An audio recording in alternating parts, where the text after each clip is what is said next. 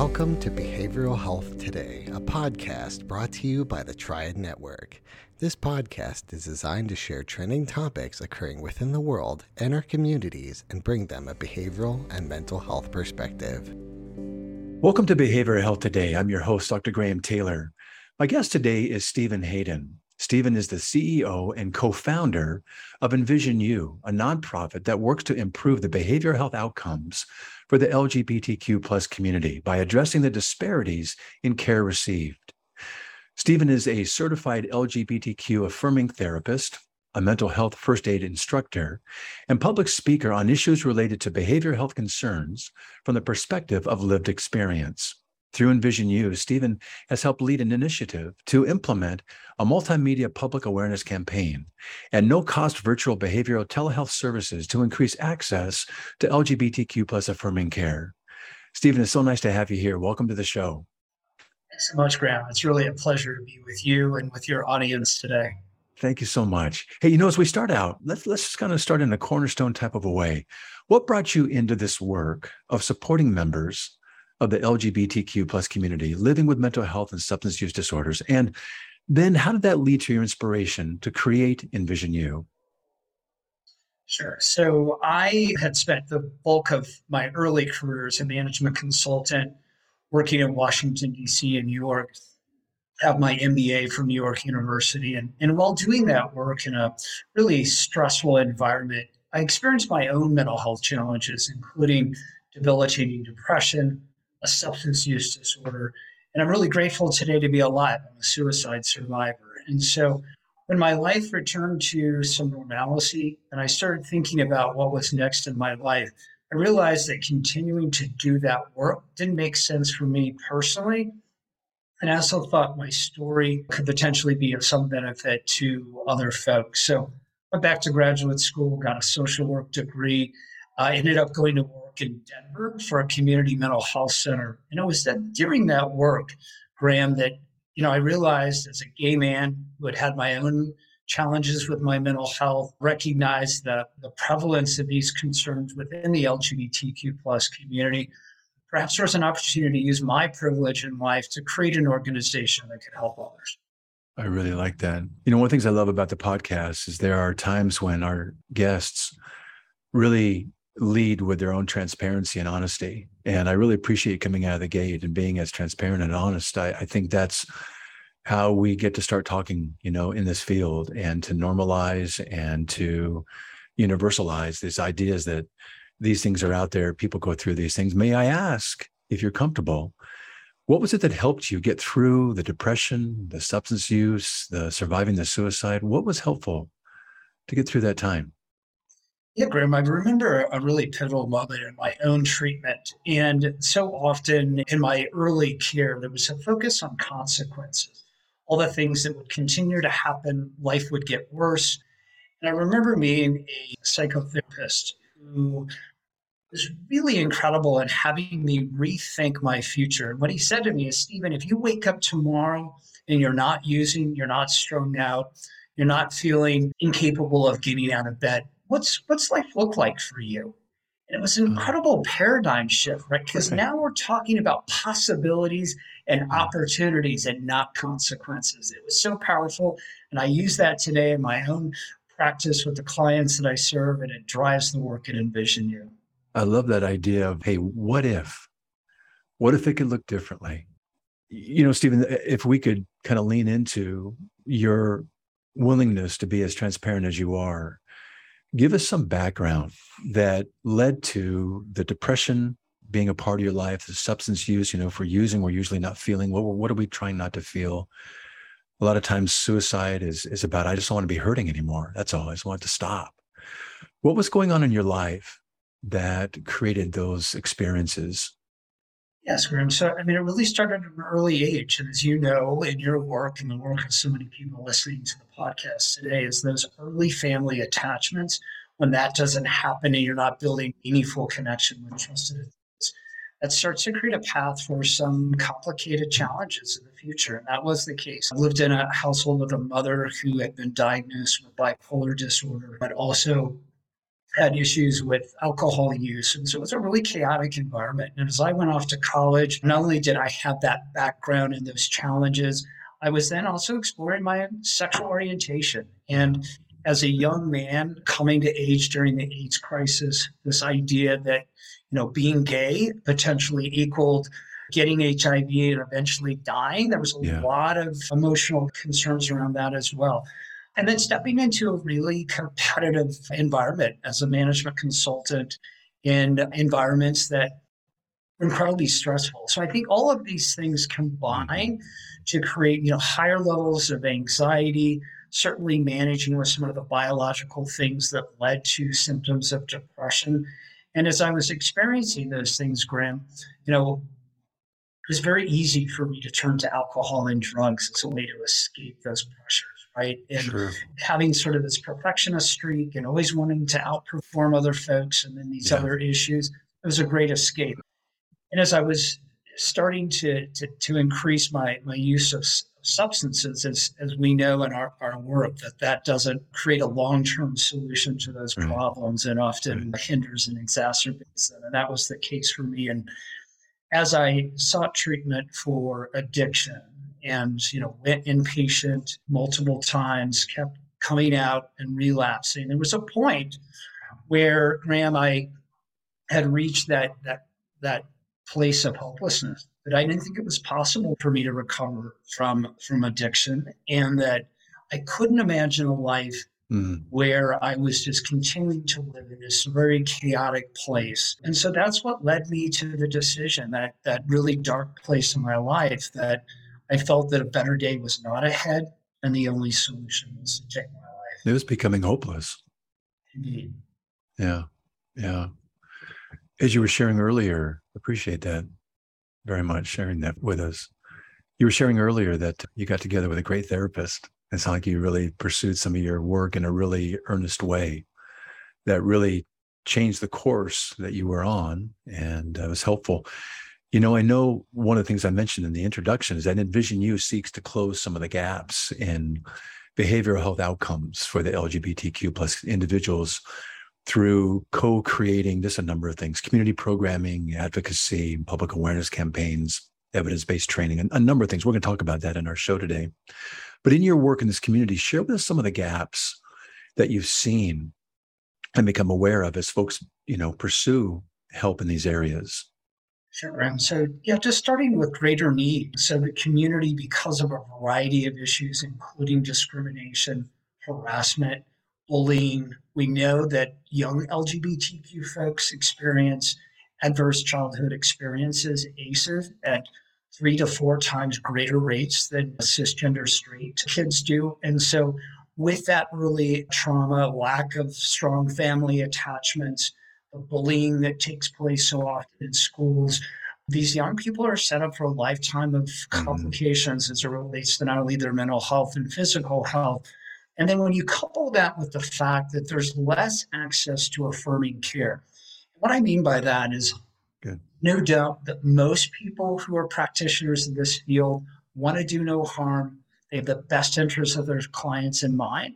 But I strongly believe, and the research backs up, that when you're working with people with marginalized and disadvantaged identities, that it does make sense to pursue some additional training in that space. And frankly, most of our graduate school programs in counseling and social work, as well as psychology and psychiatry, don't focus enough on intersectionality and what it's like to show up with those multiple identities in a therapeutic space and being equipped as a mental health professional to deliver the best care possible. So, we've got higher need, less access to affirming care. You talk about that intersectionality. You're talking about the intersectionality of sexual orientation, gender identity, race, ethnicity, and the geography of some folks. What is it that you see being the importance of the affirming care? And if you would, go back and identify or define for us affirming care. That's what you're advocating here. Folks maybe pursuing some additional training in affirming care. Define that for us. Sure. So I think it starts with the fact that our clients should not be in a position of educating us on their identity, right? So it starts with, having some of that foundational understanding of what it means to be a transgender person, a non-binary person, identifying as a gay person. And so some of that foundational understanding, making sure that we're using pronouns and the correct name. I think so often we see people whose legal name on an insurance card is very different than the one that they use. And so as providers, to create that affirming space, we're using the right pronouns. We're using the name that the person's asked us to use. We have that baseline understanding of what it's like to be a person who is experiencing microaggressions throughout the day. There's an increased understanding and willingness to consider the political climate that LGBTQ folks are experiencing. This year alone, Graham, there's been more than 300 anti-LGBTQ laws and policies put forward in state legislatures around the United States. And when you consider that your identity, your gender identity, sexual orientation is being vilified and demonized by political leaders across the country, this is creating those unique stressors that are specific to people in our community. So to deliver affirming care, we start with those baseline understandings of the community, and then we take in sort of the meso and macro components that are impacting people's lives in ways that, frankly, most straight cisgender folks don't experience. Yeah. As you're talking about seeking and pursuing mental health services, we know that in general, we were just to say, in terms of the general population, not the LGBTQ community per se, but just in the general population, that the data tells us that like 1 in 6 patients seeking services from a physician are likely to have a mental health illness. So it's pretty significant, like anxiety or depression. And the data also tells us that a physician, despite, like you're saying, no matter how much they might care about their patients, only identify a mental health concern about 47% of the time. And they likely only note that about 33% of the time. And what that results in is that it leaves about 60% of those seeking treatment with not receiving any treatment, no medication, no therapy, no support.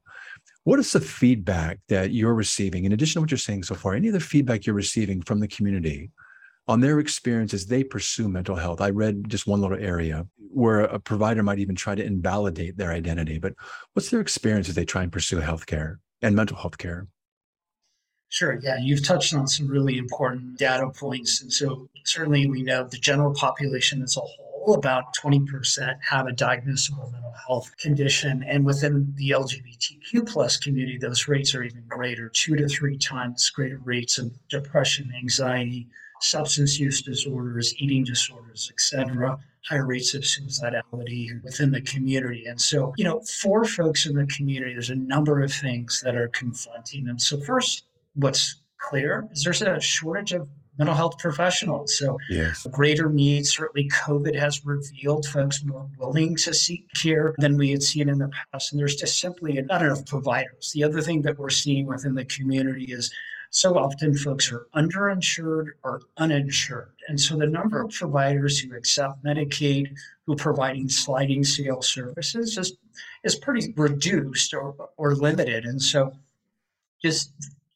contemplating the financial aspects of getting the care folks need, that can be a significant challenge for folks. And then, just navigating the process of finding a provider. And then once you connect with somebody, Graham, as you know, if that experience doesn't go well, folks not only don't return, but they're going to probably be unwilling to seek care from another provider. So those needs go unaddressed. Yeah, that's helpful. You talked in answering that question, you talked about some of the prevalence of the experiences and that they have depression, anxiety, higher rates of suicidality, et cetera. I know that to better understand these issues, Envision You, in partnership with Omni Institute, there are an expert advisory group. You guys conducted a really cool statewide assessment in Colorado to document and understand the Colorado LGBTQ plus individuals' behavioral health needs and their experiences. And you guys paid particular attention to the intersectionality that we talked about before, the sexual orientation, gender identity, race, ethnicity, and geography. Let's go back over some things that I really like our listeners, kind of general population, but also practitioners. Those folks in this community experiencing some higher mental health rates than the general population, depression, anxiety. Go back over some of those numbers for us, would you? Of course, Graham. And what I'll say to you is that while this research that was conducted by Omni Institute, a third-party research partner of ours, was specific to Colorado, the data actually mirrors that we see from national organizations like the Trevor Project. So, a few minutes ago, I talked about the prevalence of ACEs, adverse childhood experiences within the community. And so what we saw is that nearly a quarter of respondents who identify as lesbian, gay, bisexual had 4 or more ACEs. For transgender, non-binary individuals, it was more than 40% had 4 or more. And as you know, and as the listeners know, that when you have that increased prevalence of trauma in your background, it increases the likelihood and risk for a number of serious health conditions, including heart disease, stroke, cancer, COPD, and diabetes.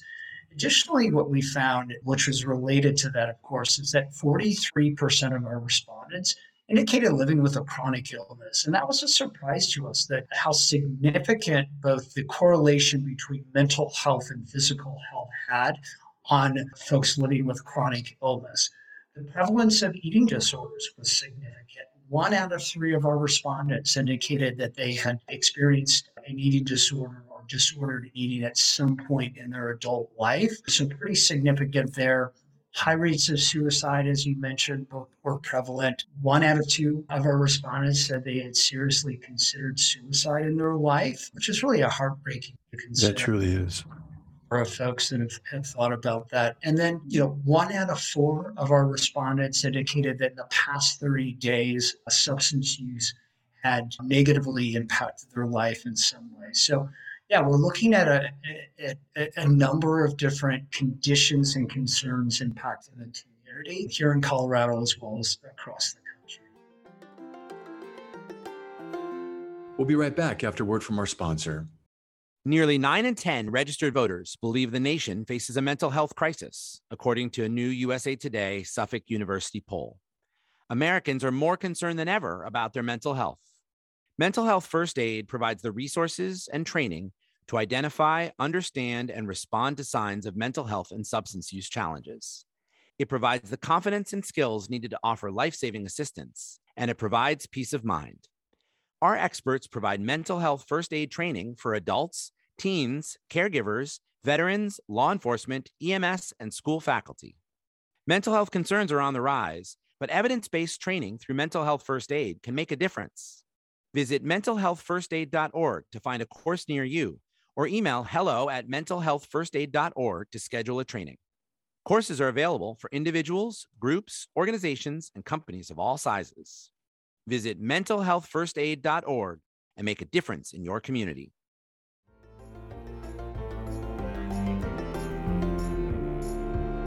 Yeah, those are helpful. I think those just legitimize the things you're saying about the care being needed and the idea that there is care that can be provided, and being able to try and find that, connect people with the right providers to address these things. These are very addressable things: depression, anxiety, the hopelessness you've described.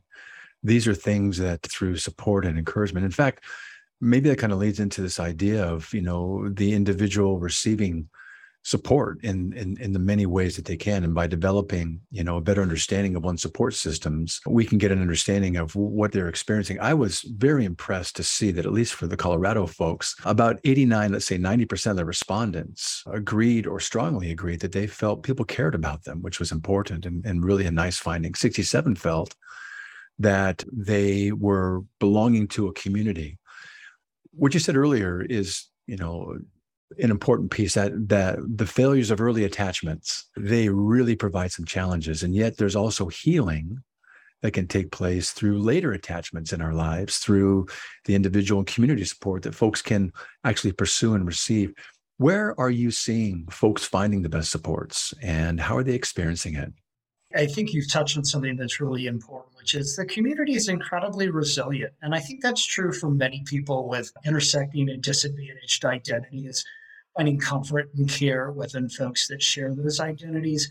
You've probably heard your listeners of the term chosen family. So while the biological family that we were raised in may have not produced ideal conditions, that as we grow older, we find people that are indeed our chosen family, the people that we spend holidays with, that care about us, or the people that we call when we're sick and need help. And so that's really an important part. Finding community in celebrations like Pride events and other things that bring together large numbers of folks with LGBTQ identities is really powerful to know that, I'm not alone, that there is a community, there's a celebration that takes place, which is really powerful, I think, to leading to improved outcomes and bolstering that sense of belonging that, sadly, so many people might not experience in their small local rural communities and places across the U.S.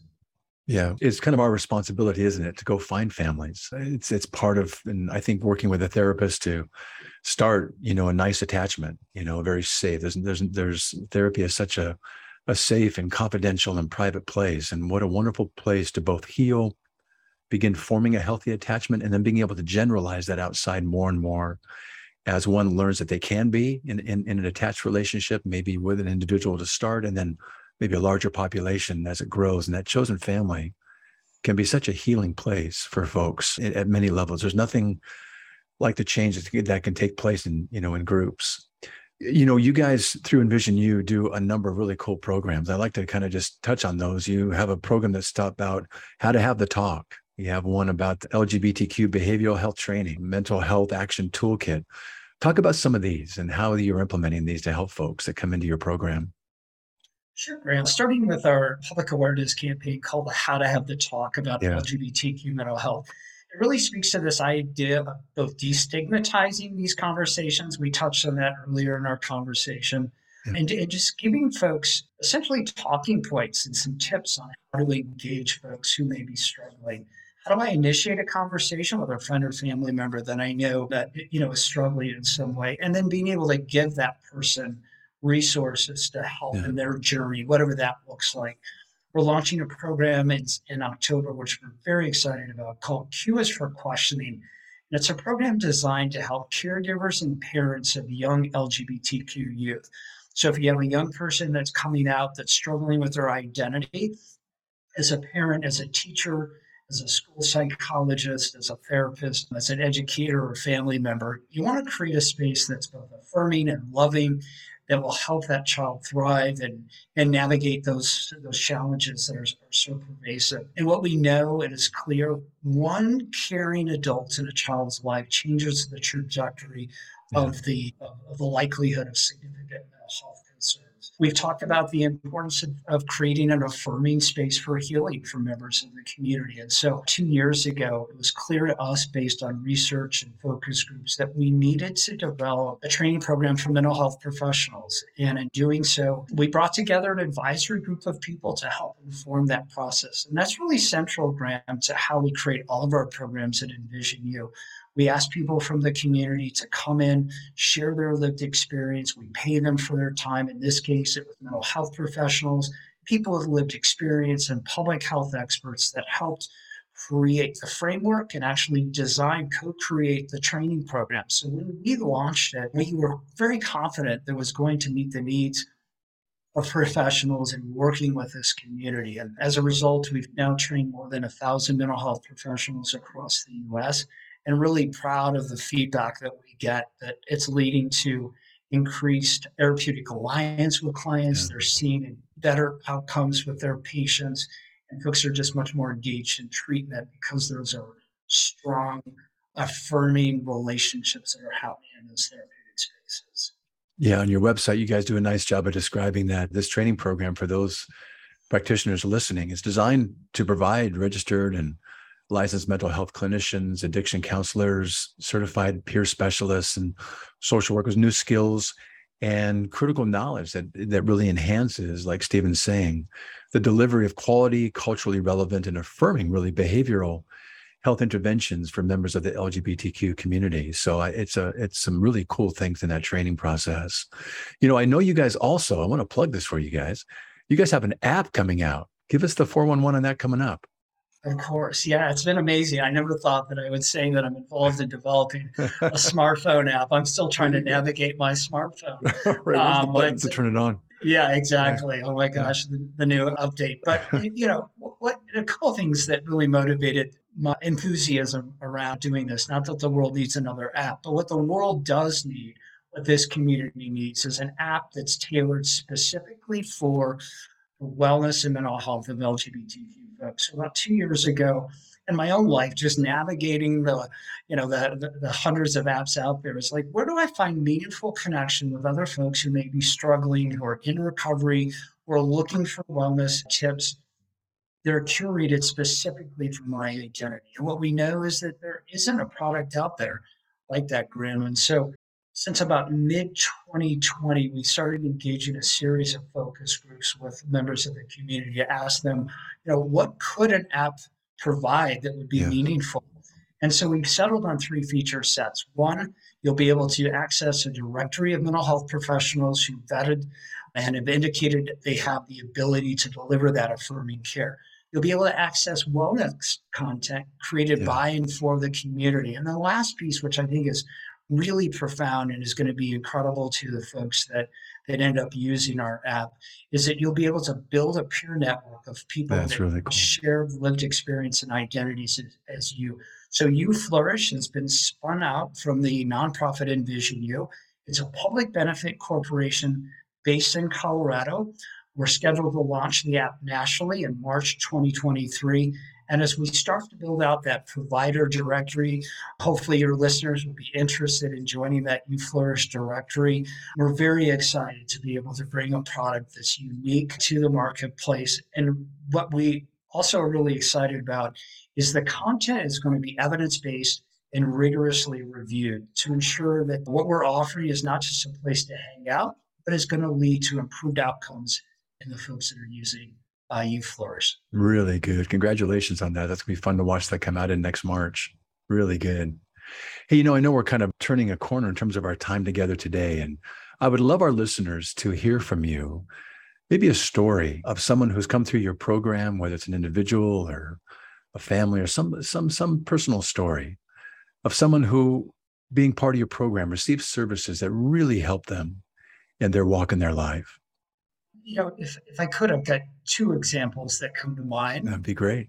So there's a mental health professional who went through our training early on, and they work on the Southern Ute Reservation in Colorado. And they always felt like they were, very welcoming and supportive ally to the community. But after taking our training, they realized really that disconnect from the skills that they were striving to have, but didn't actually have because of the lack of training and education they received. And so the feedback that we heard from them over the course of months following the training they did with us is they were finally able to connect with members of the reservation in a way that they had never before been able to do. And so that Two-Spirit community on the reservation, members of the LGBTQ plus community, were finally able to receive that high quality care that practitioner was so committed to doing, just lacked the training to do so. So those are those moments. That's a great story. Yeah, you go home at night and you go, okay, we're doing good stuff here. Yeah, so that's the idea there, when someone is earnest and doing good work, but allowing them to make their good better and their better best. Absolutely. And really being effective. What's the second story? Yeah, of course. So, we recently encountered somebody at an event and we had done at a Pride event here in Denver that had come up and said, hey, a friend of mine had come across your How to Have the Talk campaign, had spent some time looking at, the tips on how to engage in conversations about mental health. And I've been really struggling. I've been struggling with, drinking too much. My life was kind of a mess. And my friend had the courage to come up to me and say, hey, that's cool. Things seem a little out of place for you. Things aren't what, normally I, would expect to see from you. Tell me what's going on. I care about you. Let's create a space to have that meaningful conversation. And so to hear this person, a year later share that story, and what that motivated them to do is to start thinking about what recovery looked like for them. What steps could they take to kind of change that path that they were on? And so they were in a really great place. And I'm so grateful that friend of theirs had the courage and the tools to have that conversation with their friend. What a change, and how amazing that is, that person's living the life that they want to live today because a friend reached out and said, I want to help, I care about What a cool story. It's ideally when we're struggling, we get to stop and pause and ask ourselves or be asked by someone the very question that you were asked by your therapist. What if you woke up? And ideally, what you've done is when people ask those questions now of themselves or someone poses it to them, Envision You is right there ready for them to come into and to be walked through some of these things in a way that can be very therapeutic and very healing. So that's exciting. As we close today, I'd love to have you give a message of hope to any listeners today that might be struggling with some of the things that we've talked about in this community. Leave us with something today that you'd like them to walk away with. Yeah, Graham. So, as I've shared my own personal story, what I can say as a person in recovery today, I'm living a life that I'm proud of. I'm thriving in a way that I'm able to give back.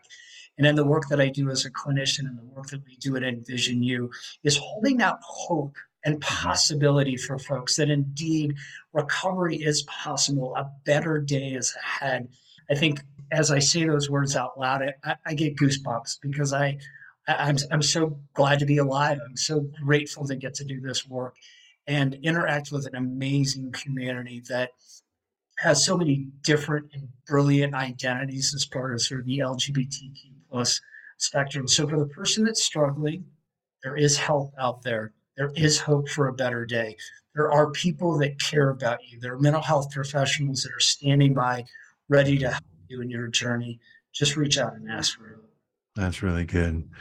Well, Steve, you guys are clearly creating an authentic experience, for the LGBTQ community, and Envision You, your voice is clearly leading with an authentic voice, and creating a network of people with similar identities, and along with some really great wellness content and some ways to equip and help people through this process. So really nicely done. Congratulations on what you've created. Hey, Stephen, as we come to a close today, I would love our listeners to be able to follow up with you and Envision You and find out all the resources. You guys have a great site. There's a variety of things you guys are providing, including a really great summary of the assessment that we talked about earlier on today about Omni, and just getting a better perspective of what's happening in the community and some of the services that are there. So I would love folks to be able to follow up with you. Give us some information on how folks can connect with you and Envision You. Thanks, Graham. Yeah, thanks. So we'd love for you to visit our website at Envision, ENVISION-UYOU.org. And on that website, as Graham mentioned, you're going to be able to find out more about our programs. You'll be able to access the research that we conducted with Omni Institute. Yes. You have a lot more insight into the concerns and challenges that members of the LGBTQ plus community are experiencing, as well as resources that should be helpful to clients that you're serving that have that LGBTQ plus community, that are part of the community. The other opportunity here is to connect with You Flourish. So as we have the opportunity to talk about the new app launching in spring of 2023, go to UYOU-Flourish, FLOURISH.com. You Flourish to be able to learn more about the app. Find a number of resources there. I'm going to be looking for folks to beta test and try the app before launch. And so please join the You Flourish Network. That's very exciting. Congrats again on that. Thank you so much. I really appreciate the time and with you today and the opportunity to talk about the work that we have underway here at Envision You. Yeah, it's been great to be with you as well. I also want to thank you, our listeners, for joining Stephen and me today. It's always great to have you with us. Regarding this episode today, I want to remind you that it and its resources and all of our other shows can be found on our webpage at triadhq.com/BHT. So check out our webpage, triadhq.com/BHT, and explore our archive of podcasts and resource materials. Thanks again for being with us on the show, and we'll look forward to having you back with us next time on Behavioral Health Today. We appreciate all the support from our community, and if you like our show, one of the best ways you can support it is by giving us a 5-star rating and leaving a review. Behavioral Health Today is a podcast part of the Tribe Network, all rights reserved.